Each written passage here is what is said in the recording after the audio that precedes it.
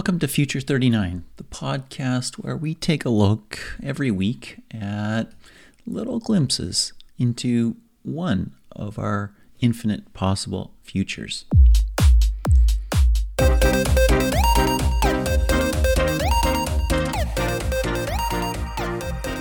The United Nations has officially acquired all assets of Facebook and will be running the social network as founder Mark Zuckerberg originally intended, a free social utility for all the world to connect. The new Unbook will be free in more than one way, however. It will also be free of ads.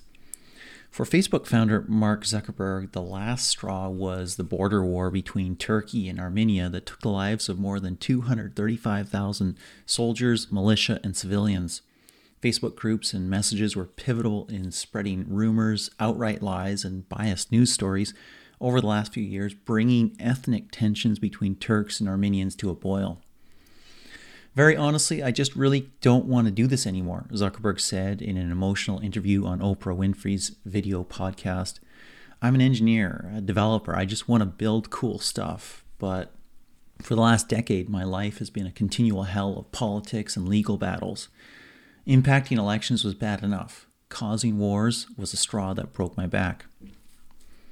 After that war, which officially ended in a ceasefire just 2 months ago, Zuckerberg reached out to UN Secretary General Antonio Guterres.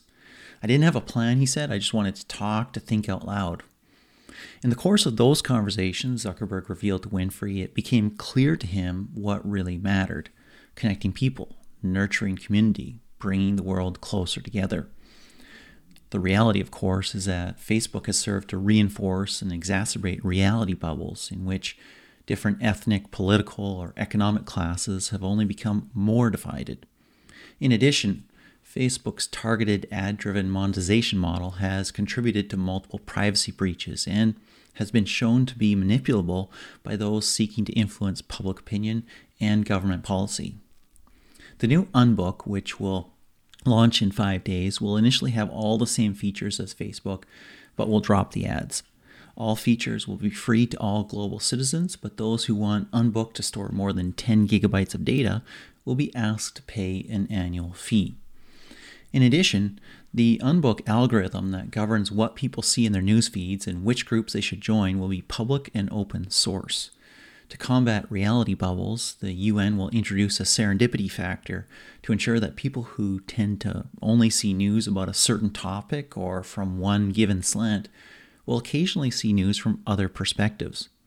Any news article that is not explicitly hateful, racist, or violent will be allowed, but it will be displayed along with others from varying perspectives. Our goal is to focus on what unifies us, not what divides us, Secretary General Guterres said in a statement, and to ensure that all of us have a full picture rather than a partial impression. Naturally, there are many who are shocked at the sudden shift for what was once called Facebook. A shareholder lawsuit is already underway, and multiple other groups are questioning how the UN will do better, or if it will actually be able to properly fund running Facebook at all. The UN budget is just north of $3 billion annually, analyst Jocelyn Lemieux told me. If you took every cent of that, it would cover Facebook's cost for maybe 3 months. Others are concerned that the UN will unduly influence content, seeking to reshape the entire world in its image. Multiple conspiracy theories have already been published, tying Zuckerberg and Guterres to Illuminati, QAnon, and other shadowy groups. You get the sense that Facebook founder Mark Zuckerberg, who tried and canceled a short-lived paid Facebook account experiment 2 years ago, is essentially washing his hands of his most famous creation, tired of the decade-long battle over politics and privacy and antitrust. As part of the deal with shareholders, he'll walk away with just over $1 billion of his recently estimated $150 billion net worth. That's enough to start new projects, or if he chooses, just to retire and relax. That last option doesn't seem too likely. Zuckerberg has already said there are about 15 projects he wanted to start before but couldn't. One thing is for sure for Unbook, it's a brave new world. Whether Unbook succeeds or fails, the story will be interesting. This is Futures 39. This is future news. It has not happened, at least not yet. And it will all be part of the book that I will be publishing when I have enough of these lined up. Thank you for listening. Maybe share with a friend. Have a great day. My name is John Kutsier.